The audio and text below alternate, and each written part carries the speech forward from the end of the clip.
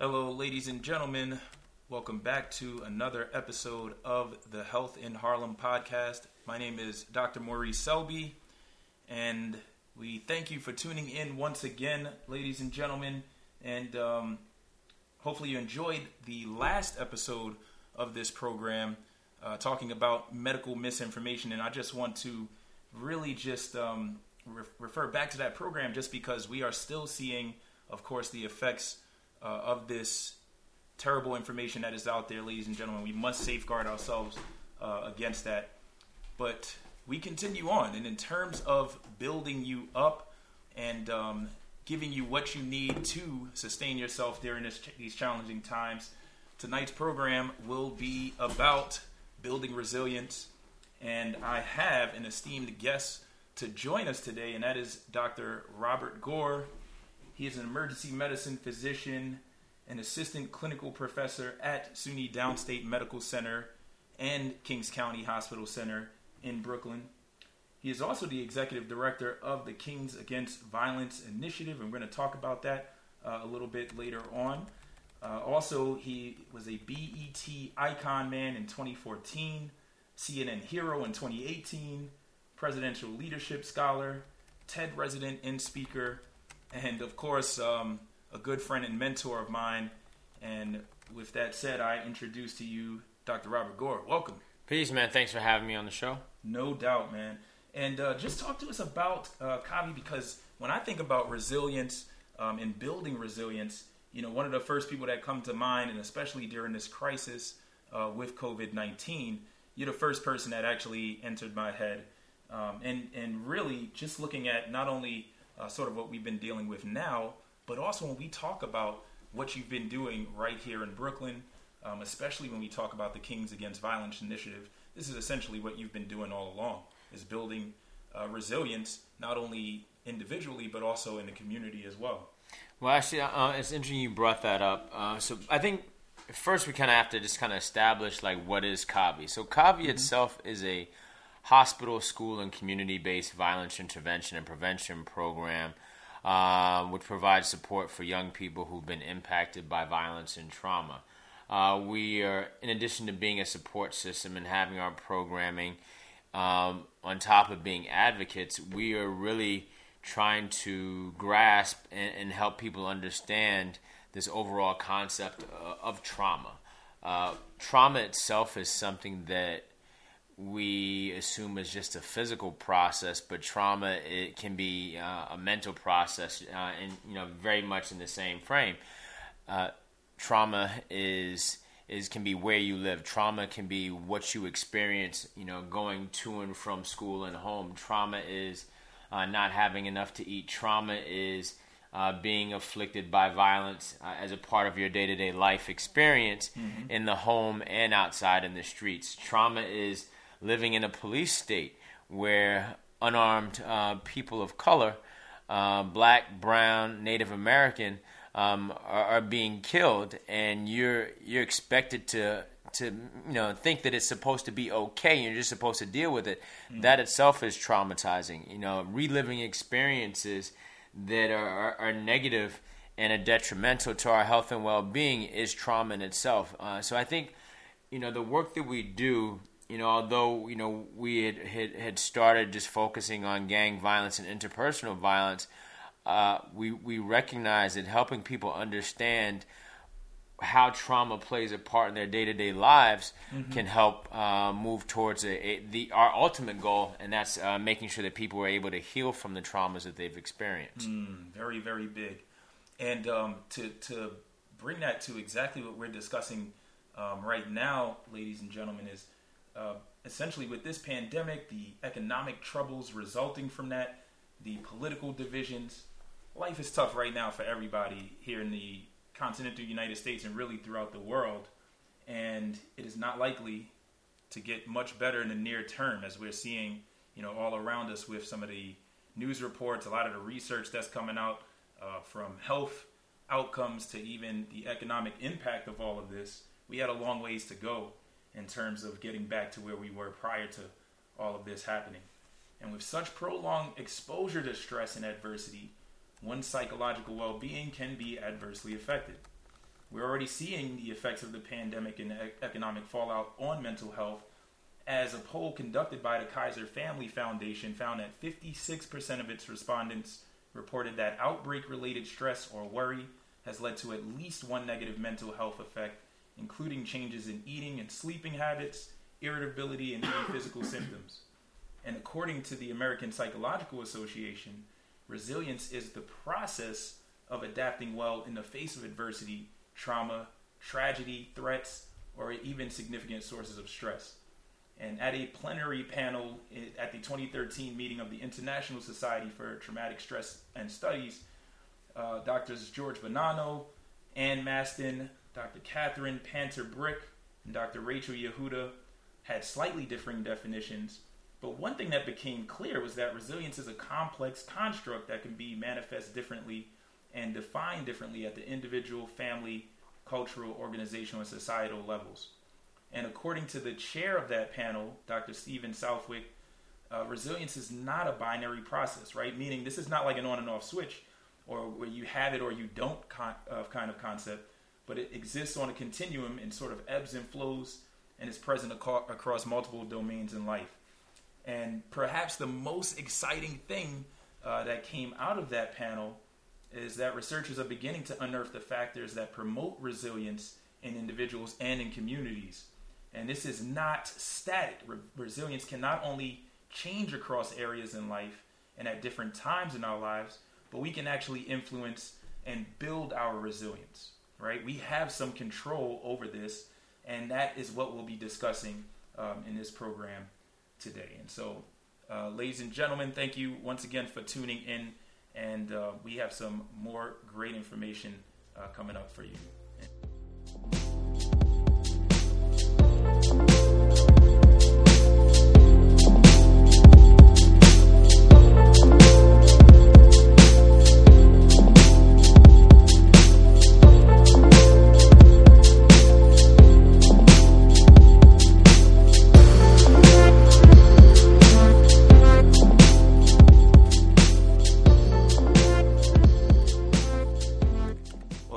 Folks, this is Maurice Selby. I have my guest with me, Dr. Robert Gore, and tonight we are talking about building resilience, ladies and gentlemen. And just want to flash back to sort of the beginning of this crisis with COVID-19. And I remember hearing sort of the early reports, right, and when it first hit New York City, and trying to figure out exactly how we're going to deal with this in our emergency departments throughout the city. And I actually work right here in Brooklyn, also working out in Long Island, two of the places that were hardest hit really in the country and around the world. And I remember facing this and saying, man, I got to figure out a way to deal with this, right? Not only in terms of being able to take care of and treat patients, but also regarding my own safety, the safety of my family, and really how to come out of something like this, right, in a healthy way and still be able to carry on with my duties, not only as a clinician, but in terms of my family, my obligations to my family and all of those around me. That was one of the things that I remember thinking about and really just trying to figure out how to respond to this crisis as a whole.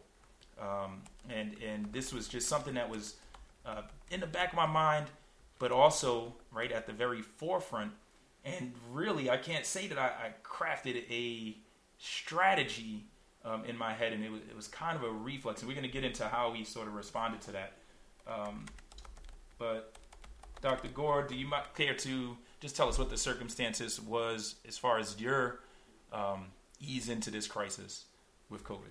So with COVID-19, when it hit, I was away for a medical conference in Idaho, of all places, and I was out there at a wilderness medicine conference and also attending the Black Ski Summit. And my friends and I were out there, and there was no snow, so we decided we were going to leave and chase some snow and go to another place. And right when we left, apparently there were 100 people who came down with coronavirus. We didn't find that out until a couple of weeks later. My wife and I had, around that same time, my wife and I decided to go away on vacation, and we're out of the country, And when we came back, like there were these actually while we're out of the country, there were these growing reports about coronavirus and COVID-19, and increasing number of cases in Washington State, over in Seattle, and the possibility of whether or not this issue is going to hit around the world. We were seeing all these crazy reports in Italy, but nobody assumed that it was going to become like something that was going to be tied to catastrophic proportions around the United States. And so I didn't really take it as seriously, although my wife was pretty cautious in making sure that I wore a mask even when we were just walking around. My wife was extra cautious as well. Yeah, to the point where I became anxious. Like, man. Yeah, I was like, man, you need to chill, just chill. Because at the time we got back from vacation, there was like maybe 1 or 2 cases that were coming through the ER. It wasn't like we were being inundated with all these patients, and the hospital was like shutting down or anything like that. And so everything was fine.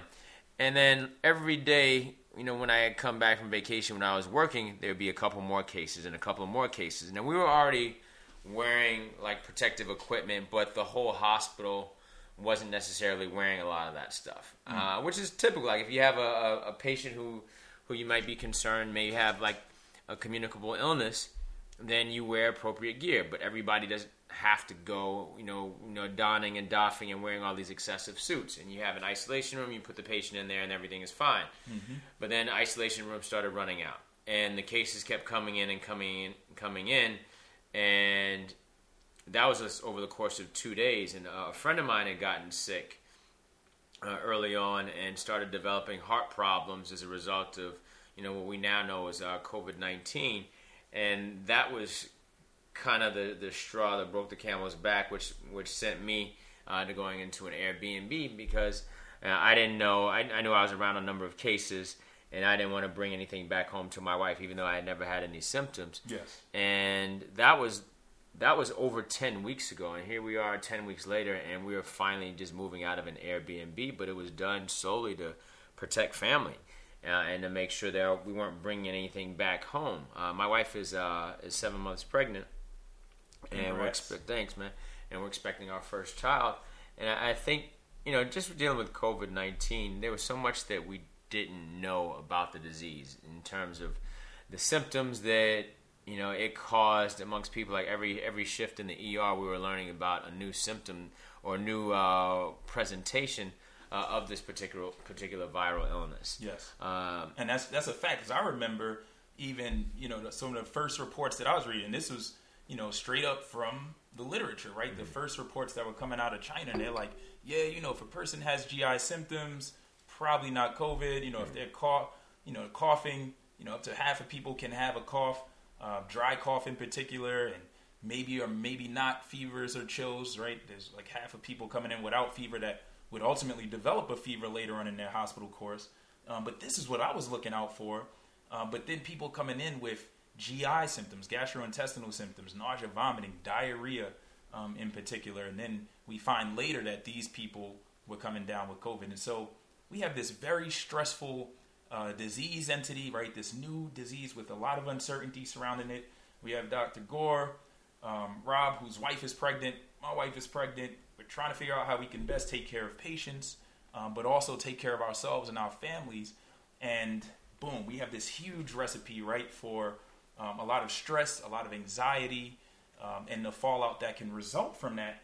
And the big question at that point, really, and this is all in retrospect, ladies and gentlemen, but there is, a method to the madness here when we talk about it literally, in that we were faced with a decision on how to respond to this, right?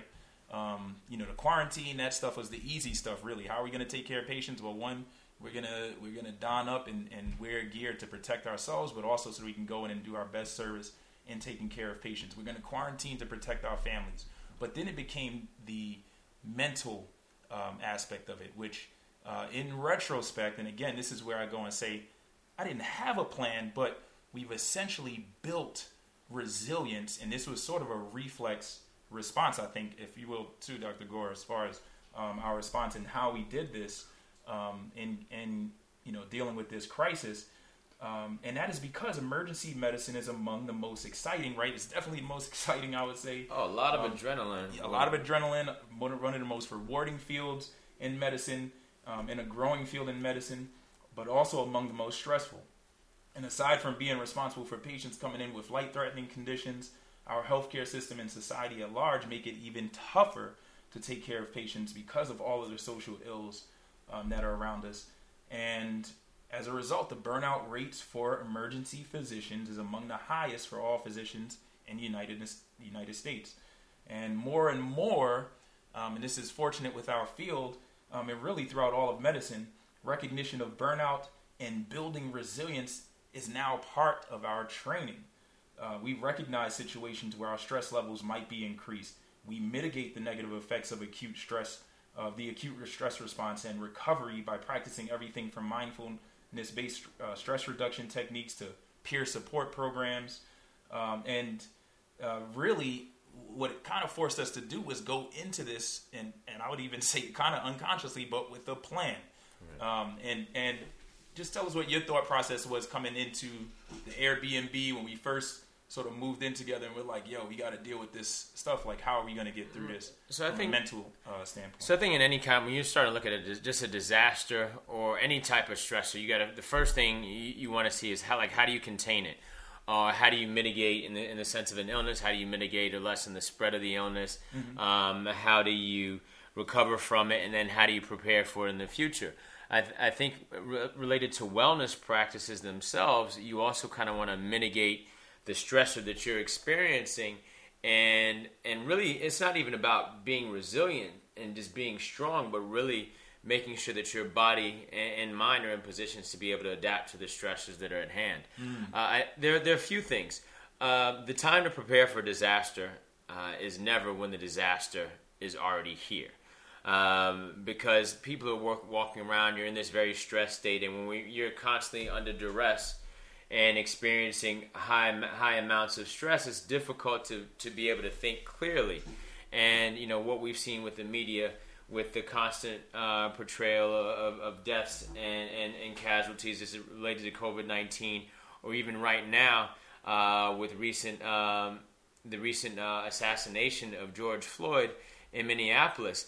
People are looking at viral videos and being spread throughout the country or throughout the world of the casualties that have come about because people are driving or walking while black. And just to seeing these images of death and trauma and tragedy over and over again without taking any sort of break from it is traumatizing in itself. And so, telling somebody, okay, we need to make sure you have a wellness practice at that point to manage a lot of these things is pretty tough.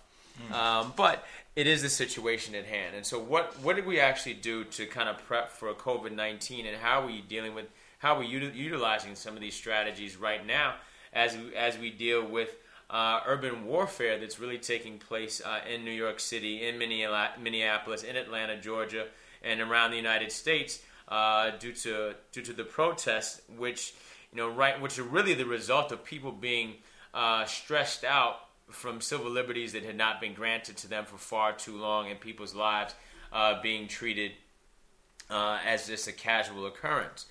Mm-hmm. So with stress itself, or any kind of illness or process, you have to look at it as this thing that actually, let me backtrack. So a disease process, we look at it as a stress on the body.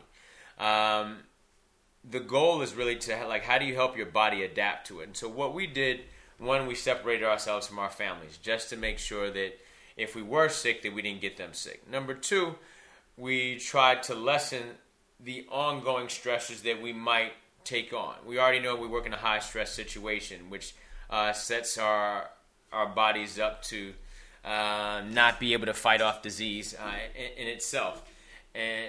And so what we wanted to make sure we did, because most docs, definitely myself included, I don't sleep much. So first thing is to kind of establish some sort of regular sleep schedule, so that if I did get sick, I'd be able to fight off the infection. When you're not sleeping, it puts an extra stress and strain on your body, which compromises your ability to fight off infection. That's the first thing.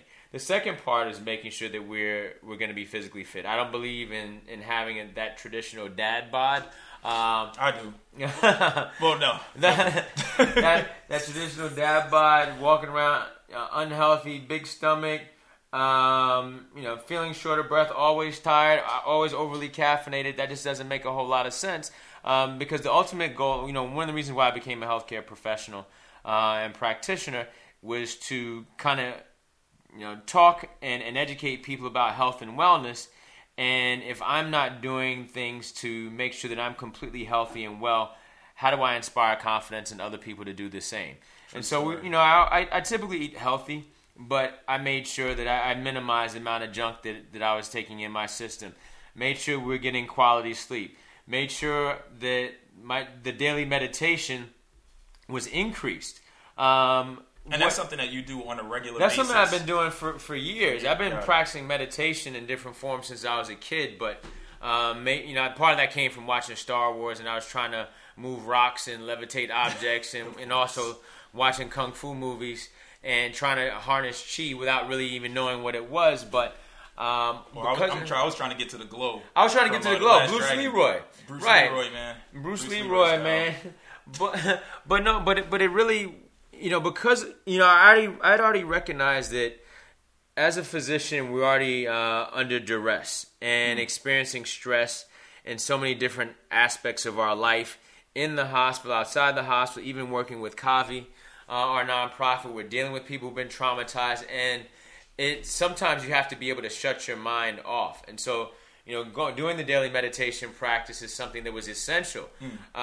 With COVID-19, how this differed from a lot of the other traumatic experiences that we've had as physicians is that the cases that we were treating in the emergency department, some were people that we knew, some were people that we didn't know. They were definitely coming from our community. When we went home, the stuff that we see on the news and on the media outlets is the same thing that the patients are experiencing in the hospital. So you're getting it from another angle. When your relatives call to check in and your friends and family call to check in because they know that you're working in this space, they want to ask you how you're doing, but in actuality, many of them wanted to talk about what they were experiencing related to COVID-19. Not even the actual symptoms, but the fear behind the symptoms. Yes. And so there was no break, with the exception of those chunks of time that I made mandatory that I was going to participate in. Making sure that I shut down and turned off my phone at particular hours to do the meditation and breathing exercises, and making sure that I shut off my phone when I slept at night, because sometimes friends and family, they'll call you all hours of the night and not realizing that you have to get up in the morning, and if you're not sleeping properly, how do you perform at your best? Making sure that the physical activity on top of the meditation and the breathing exercises was maintained. We're doing a lot of calisthenics every day, doing runs in the evening, making sure that we're keeping up on cardio. Yes.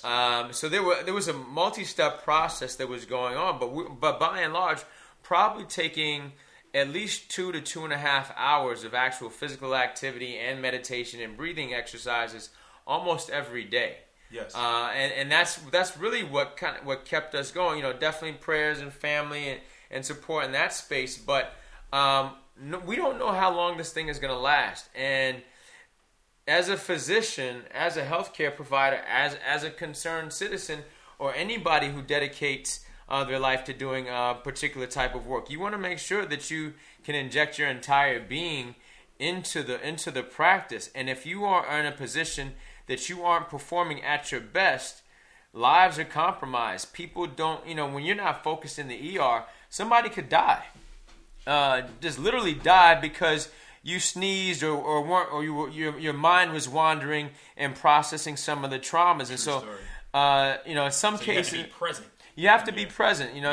In meditative practices around the planet, they talk about mindfulness practices, focusing on the task at hand, but learning how to be in a space where when you are under duress, you're in the ER, things are busy. How do you trigger something inside that says, let me calm down, let me breathe deeply, and let me remain alert and oriented and focused on the task at hand, instead of just assuming that this is this is just something that I can leave the hospital, I can leave the ER, and then regroup and then come back. No, we don't have that luxury, especially if you're working in a critical care space where you're making life-altering decisions. Yes. Sometimes in a matter of seconds. We don't have the luxury of sitting like, oh, let me go home and take a nap and just rethink these problems that we're dealing with.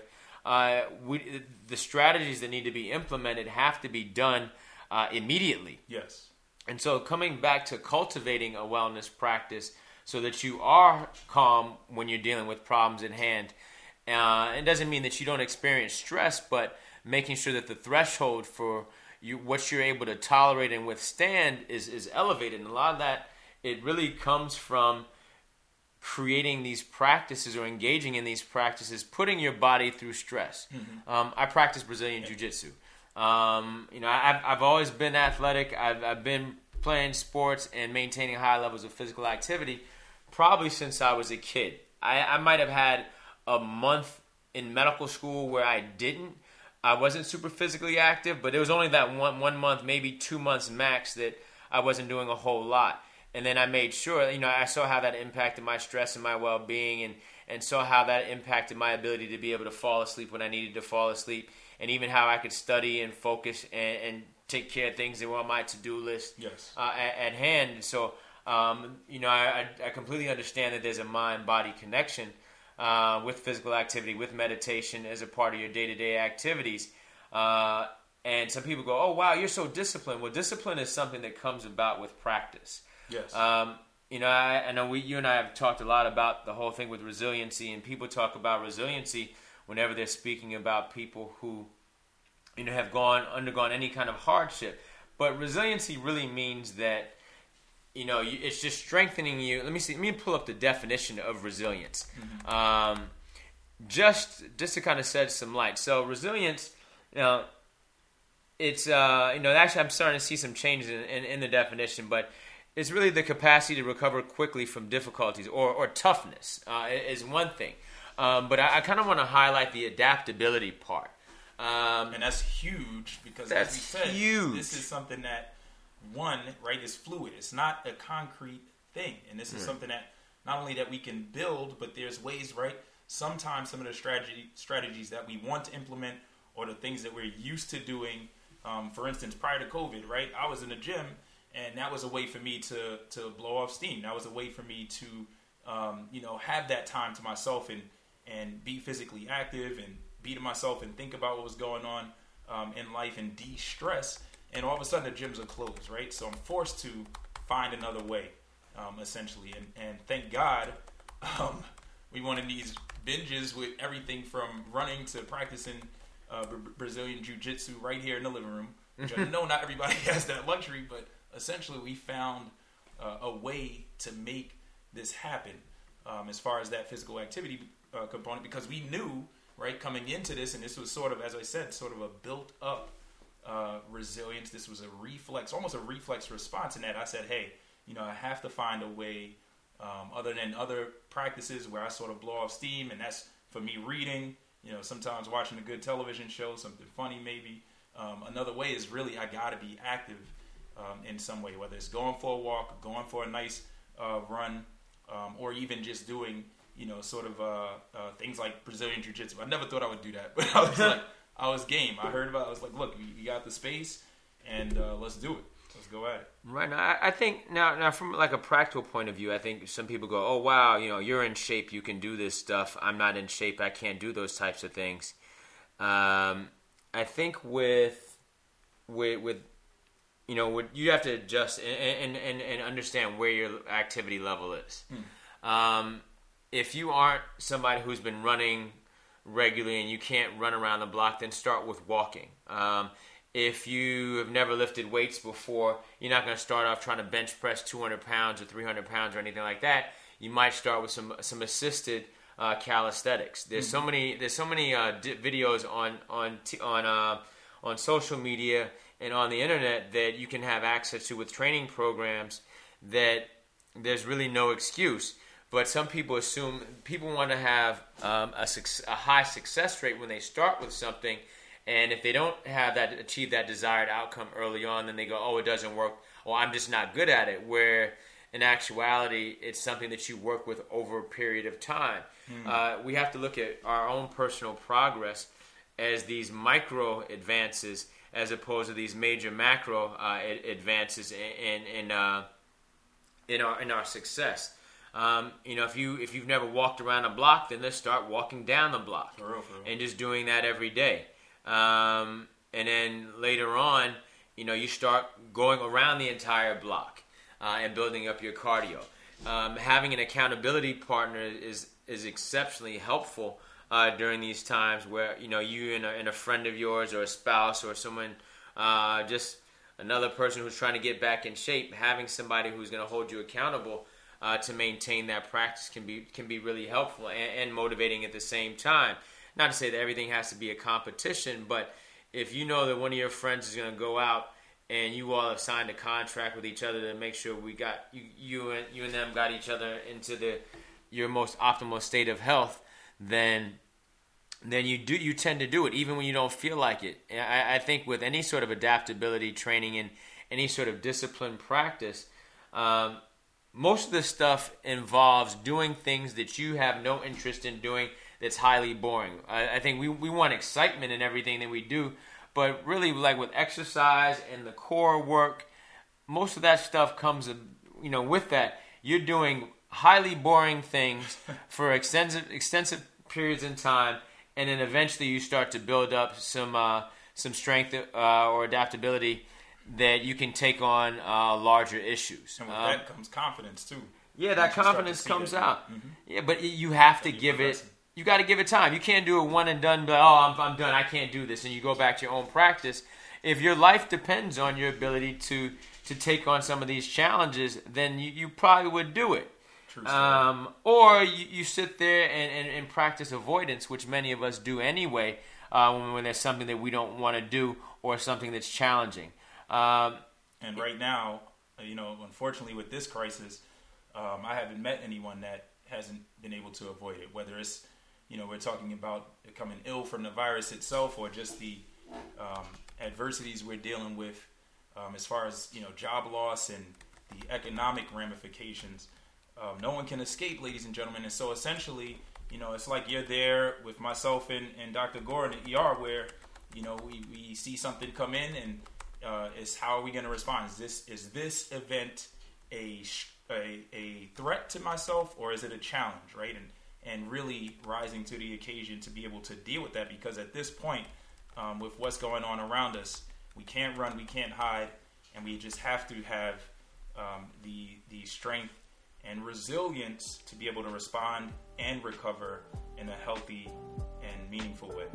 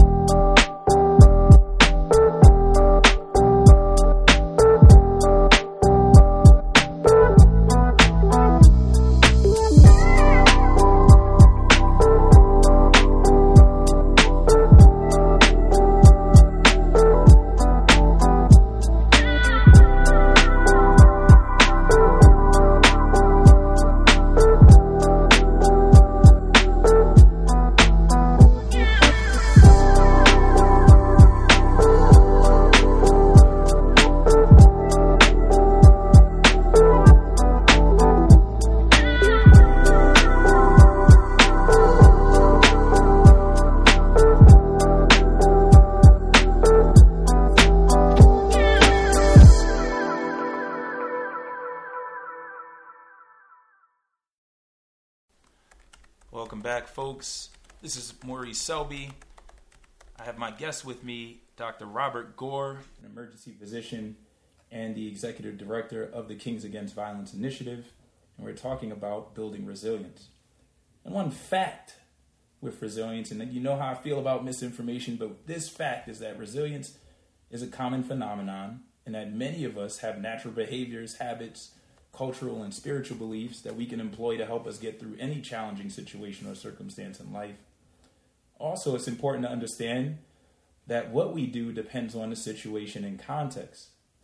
And before we sit down and start to work on, building our own resilience, it's important to know ourselves, to know the circumstance, and to know that you must be flexible and adaptable and know that there is no right or wrong way to cope and deal with these situations. And hopefully that was illustrated from our previous discussion in terms of how we responded to this crisis with COVID-19, and really how we just approach things during our day-to-day shifts in the emergency department as a whole. But what we have for you now are just some tips out there, some actual things that you can do, practices that will help you in building this resilience that we're talking about. And many of the following tips were sourced from articles in Psychology Today written by Dr. James D. Atten, and an article in the Washington Post titled Psychologist Science-Based Tips for Emotional Resilience During the Coronavirus Crisis by Jelena Kekmanovic, in addition to other primary literature that was sourced. And I promise to put our sources in the show notes so that you can actually go and check those out at your own leisure. But when we talk about one of the first things that we really need to do is sort of being open, right? And accepting challenging thoughts and feelings for what they are rather than trying to suppress them. And your thoughts or feelings are part of being human. And instead of struggling with that thought or feeling, we have to acknowledge it. And according to Ms. Kekmanovic, the founding director of the Arlington and DC Behavior Therapy Institute and adjunct professor of psychology at Georgetown University, research shows that avoidance of negative emotions and feelings not only make them stronger, but also longer lasting. And so it's imperative that we take note of these negative emotions and physical sensations and even try to describe them to ourselves in detail, and then we let it go, right? So at the beginning of this crisis, I remember thinking, like, this is gonna suck. It's gonna be a tough time. I'm scared. There's definitely a good amount of fear going into this, as well as the excitement of being, on the front line and having trained to be in this position to take care of patients, right? I was fearful. I mean, there's not a shift where I'm fearful sometimes of what's going to come through that door and whether or not I'll be able to rise to the occasion. But I acknowledge those feelings, but then also, acknowledge how I'm feeling in that instance, and then move on to how we're going to respond, right? Is this going to be a threat to my existence? Something that, right, I'm not going to be able to respond to, or is it a challenge, right? And essentially, we can look at this as a threat to your life or a challenge to your life, and how are you going to respond, right? Are you going to do things to put yourself in a position to get through that challenge? That's one of the major things that we really must do.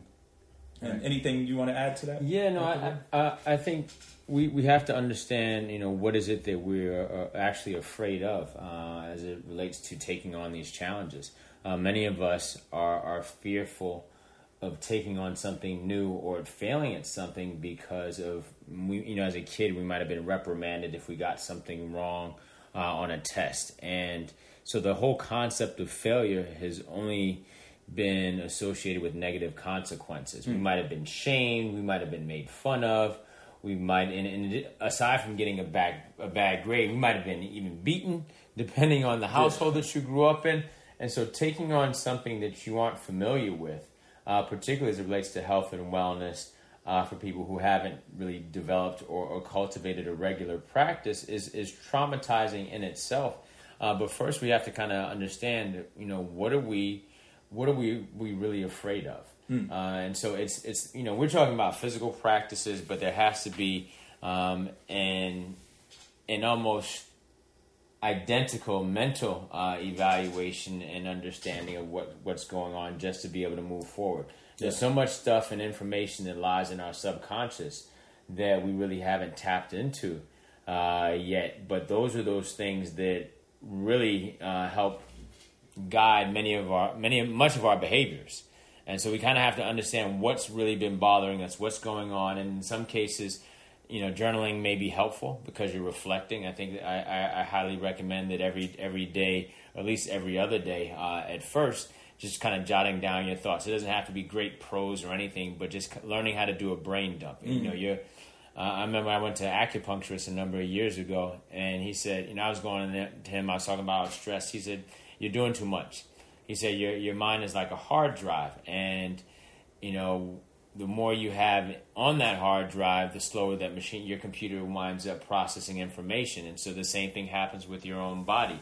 The more stressors and the more things that you're dealing with without taking things off of your plate early on, the slower you start moving. And you're not as effective. And much of that can be just old baggage that we've been holding on to. It doesn't mean that you're working too much per se. In some cases it can, especially in my case. But figuring out what's actually weighing down on our mind, and then figuring out what the actual plan is. I think people go, oh, well, that plan didn't work. That'll never work. But you've got to come up and test out these different plans over and over again. That's what resilience is about. That's what adaptability is about. Is taking a chance on these different things that you're experiencing, and testing until you do find something that works. And then what works right now may not be a viable solution 5 years from now, because there may be different variables that are present. But developing this kind of stick-with-itness, there's a book called Grit, which talks about why we pursue certain things and maintain like this focus on challenging tasks at hand become really important. But it's really rethinking. Angela Duckworth. Angela Duckworth, I thank you. Yep. It's an amazing book. But really getting comfortable with failing is part of this healing process itself. And acknowledging those emotions that we talked about. Yeah. Fear, the anger. I remember that's how I felt at the beginning of it. Fear, anger, right? In that this is something that we're forced to deal with, and I'm separated from my family. Sadness that comes with that. But also the exciting nature of this is, hey man, this is like, a once in a lifetime event that I'm going to be a part of in terms of the response to that, and acknowledging those feelings, but then, moving on and being able to continue to be productive, having acknowledged those feelings. I feel angry, right, that this is happening, and, let's not get into politics, but just some of the things that happened prior to the onset of this. But at the same time, it's like, well, I feel angry, but this is still the threat. This is still the challenge, rather, and I have to respond. Right. And this is what we're going to do to make sure that we get through this in a safe and hopefully productive way. But also documenting the process that's going on. Many of us like to have things live inside of our heads, because once we write something down, we think that, oh man, I have to be committed to that. And I have this fear of commitment, and I don't want to. What if I can't do it the next day? And so instead of actually trying it, testing it out, writing it out, and having a plan that's been a failed plan, you just avoid doing it. I'll never forget. I had a student who was absolutely brilliant, and I'm like, why? I'm like, how are you failing your classes? If you and I have had a conversation on the subject matter, I was like, why are you failing this class? He said, well, I just didn't want to write the essay. I'm like, well, why not? He said, well, I don't know if I can keep it up. And I was like, what do you mean you don't know if you can keep it up? He said, if I do well, and right now, and then I do, I'm not sure if I'm going to be able to do well again. And so I'd rather not put forth that maximum effort and perform, because of the fear of thinking that you're going to be like this one-time success, and you're not going to be able to repeat those efforts again. And so instead of actually succeeding, he just tended to avoid. He clearly said it himself. This is a 14-year-old kid. Wow. Who was articulating that stuff. And then there's so many of us who instead of actually, out of a fear of being ridiculed, or out of fear of not being able to live up to a certain expectation that we put on ourselves, we would just rather avoid. And when it comes to your own health, your well-being, and even your community, we need strong hands, and we need people who are ready and willing and able. Yes. But this stuff does not happen, immediately. America itself is one big experiment. It's a failed experiment in many ways, as we're clearly seeing right now. I think COVID-19 helped uncover, or I shouldn't say uncover, it showcased the world how fractured our society actually is. Yes. And in terms of, particularly with marginalized communities. But it's, this is an experiment. Nobody knows what what they're doing. But in order for you to figure out the science behind what things are and how things are playing out, we've got to continue to test and to test and to test and to try out theories and see what works and see what doesn't work. But if we don't keep track record of what we're doing, we're going to be doomed to repeat those same mistakes that we've seen far too long. That's a fact. And far too frequently. And along those lines, really, another recommendation, right, as far as building this resilience is strictly just being aware of your present using all 5 senses. Now this, we're talking about largely the individual level at this point, but being aware of your surroundings, of yourself, how you're feeling during times of stress or challenge, right, of our thoughts and feelings, the past and present experiences that we have, which thanks for commenting on that, because I think that definitely comes into a lot of the ways in which we respond to present challenges before us. Engaging your senses to bring you back to the business at hand, right? That's going to be imperative in how we respond and how resilient we are. And this also speaks to mindfulness and the aforementioned exercise as far as acknowledging those emotions, our feelings, our sensations. This is all mindfulness, right? And it's invaluable in bringing to light those negative emotions that we can then acknowledge them and then begin to move on. The next big thing is to be engaged and active, and it's easy to lose sight of the things that are important to us when faced with challenging and difficult times. And therefore, it is important that we take time to consider those areas of life that are important to you and your values. And once you've determined what those things are, then you must take action to bring yourself closer to those values or domains of life, right? So the activity, and I remember, it's easy to move away from that, right? When we're focused on the news media and what's going on around us with COVID. Myself and Rob working in the ERs day to day, trying to deal with this crisis.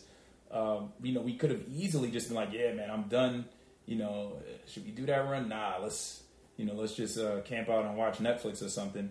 But we made it because we're so engaged in active, healthy lifestyles, and that's something that is a part of our regular being, right? We've sort of established those habits for ourselves. And as we said, it's not always easy, but it's something that we know, like, look, we have to do it because, one, it's going to give us what we need, not only in terms of the energy and also reducing the stress to respond to the crisis, but building up our immunity and just staying physically fit and active to get through this crisis. We knew we had to do it, and we made it a priority. If it's being in touch with family and friends and being close to family and friends, well, that's when you got to say, hey, I need to make sure I can get Zoom downloaded on my phone or my tablet or computer, and make a regular call to a loved one, right, every night, whoever it is that sort of brings you that solace and comfort during challenging times. That's who you need to have on speed dial or in your favorites list on your phone.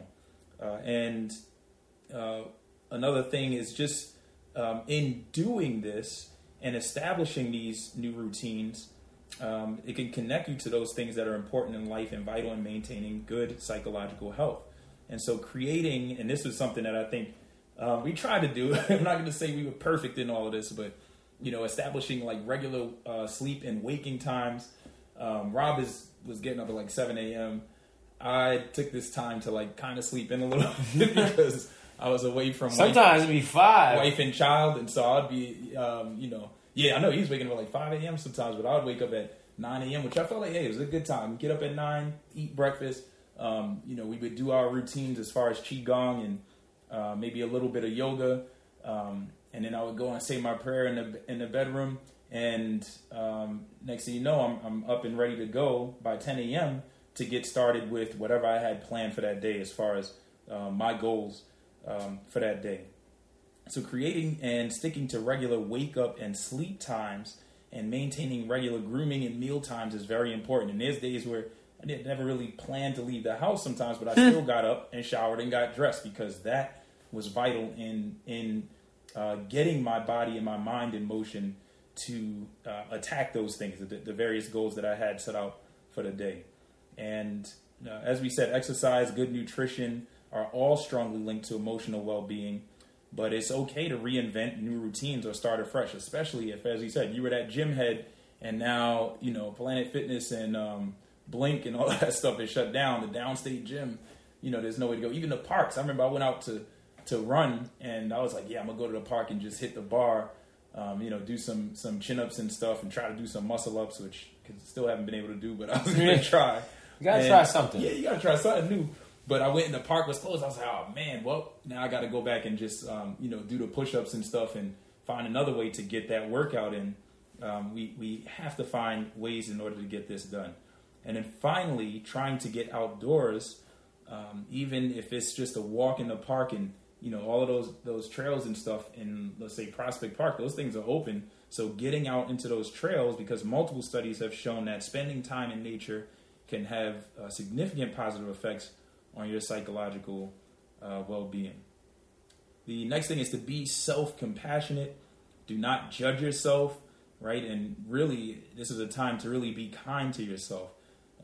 So those times where, I was not able to get the outline done for this program, as mad as I was with myself, I was like, all right, you know what? You accomplished some other things.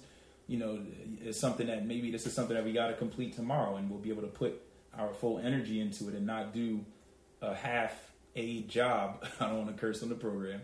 But I wanted, make sure that I put my all into it. So it's like, hey, maybe I should just, kick back and go read and continue in the morning and not beat myself up over that.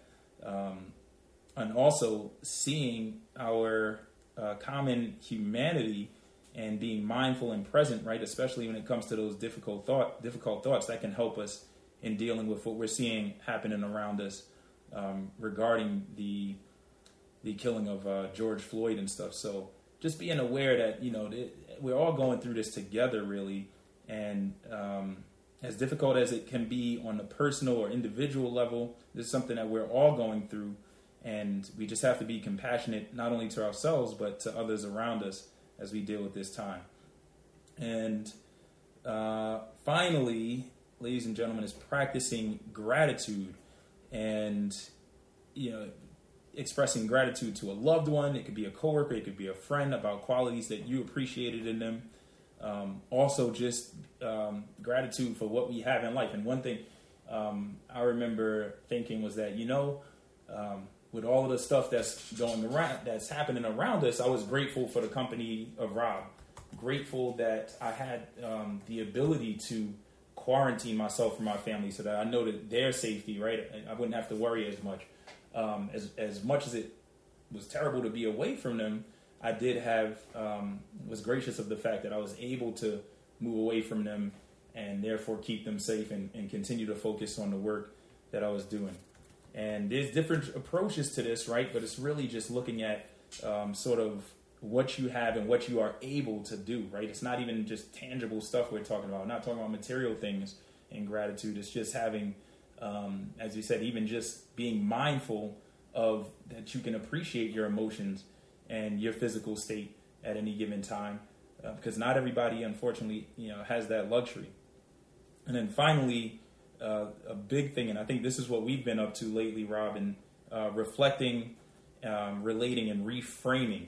And really, when it comes to reflection, just sort of looking back. And I remember on one of the runs we went on recently where we were just talking about, like, man, during the whole, especially when we in New York, inundated with a lot of cases here in the city.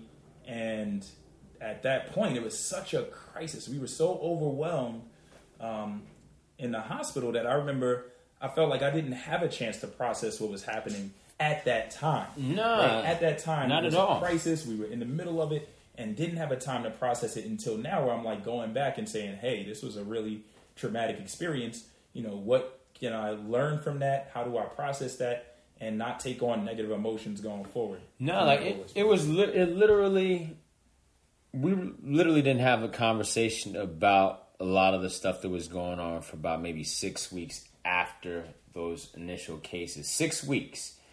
Some of that was because we didn't have a working TV, and so we weren't watching the news. Even though we were, speaking on different platforms and talking with media and talking to patients about what was going on. I think just like that reflective part where it hits you, like it was literally easily about 6, maybe even 7 weeks after those first cases where you kind of get that lull period and you get a chance to really think through what you've been experiencing. Like dealing with trauma itself is one of those things. It doesn't always come up when, you can't like turn it on and off like with a switch, but like when it does come, you want to make sure that you're equipped and able to be able to process it. In many instances, if, for people who are out there, our listeners who are out there who are experiencing trauma, feeling anxious, feeling depressed, feeling sad, and feeling overwhelmed, and in some extreme cases, feeling like they may want to cause themselves harm or causing harm to somebody else, I think that might be an ideal time to reach out to a mental health practitioner.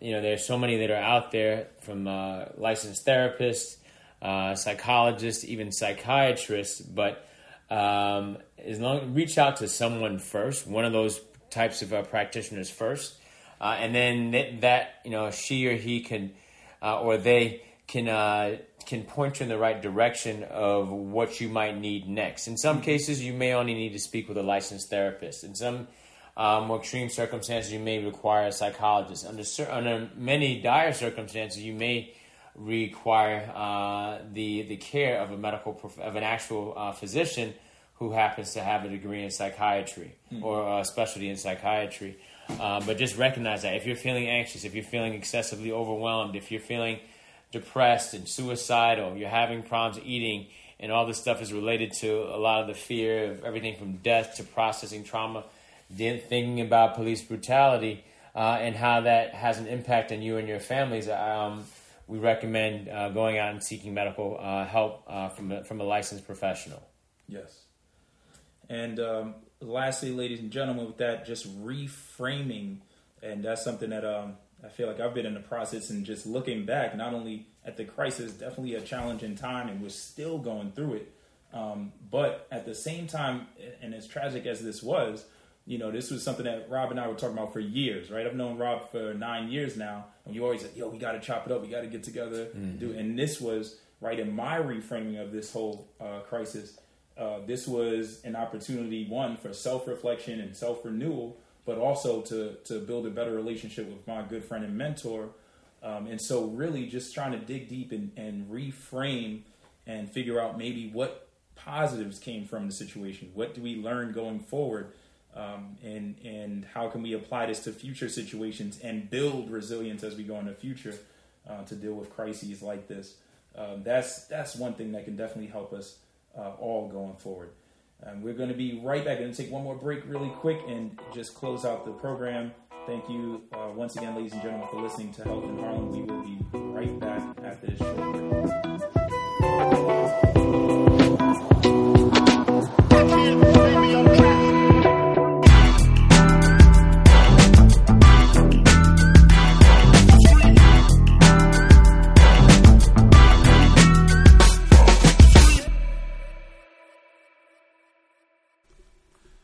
The Substance Abuse and Mental Health Services Administration has identified 6 phases of a disaster that many communities experience after a major traumatic event. While the initial phases are characterized by fear and uncertainty and stress and anxiety that can come from seeing the impact of the disaster and the heroism in responding to the crisis, there is disillusionment and a recovery that is typically seen in later phases. And it is during this latter time, these latter phases, in which we can begin to see the psychological fallout emerge, sometimes long after the initial trauma was inflicted. And this can be manifest by depression, drug and substance abuse and alcohol use, anxiety disorders, etc., etc. And this is why building our resilience is also so important.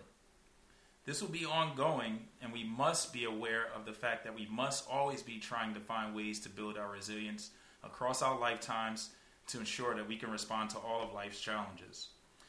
And so as we begin to wrap up, Dr. Gore, any last words, or what would you say is the most important thing that our listening audience should take away from this discussion? I think probably the most important thing to take away is that, wellness itself shouldn't necessarily be a response to trauma and tragedy, but really should be embraced as a way of life, such that we can perform at our best. And that can be whatever given profession or task that you're doing. But it's always a positive thing when you can be at your best. Not necessarily just wanting to be healthy because that's what a doctor said, but it's really tied to our performance and just improving the quality of our own individual and collective lives. Word, I'm with you on that. And ladies and gentlemen, just in summary, resilience, as we said, is a way in which we can respond to stress, to crises that are going on around us, and not only respond, but also recover in the aftermath of whatever it was that we were dealing with.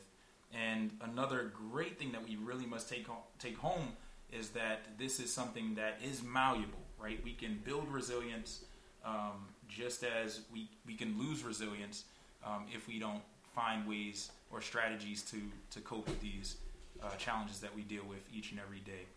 And so while we are not through with this crisis, and believe me, there is another one on the horizon, right, as we see what's happening around us, and we always have to be ready and able to respond. And this show, ladies and gentlemen, as usual, Health in Harlem, we thank you for tuning in. The only thing that we ask, right, not asking you for anything else other than to share the information that you've learned on this program with anyone that will listen, especially as we continue to deal with this crisis with COVID-19. And ladies and gentlemen, I also want to thank my co-hosts out there. That's Giorgio and the gang, Ashley, everybody out there. You know, we really are looking forward to getting them back on the air with us on this program and this new venture with the podcast. But I just want to give a shout out to the rest of the team. And ladies and gentlemen, this show is dedicated to the memory of Miss Gloria Thomas. Harlem, take care of yourself.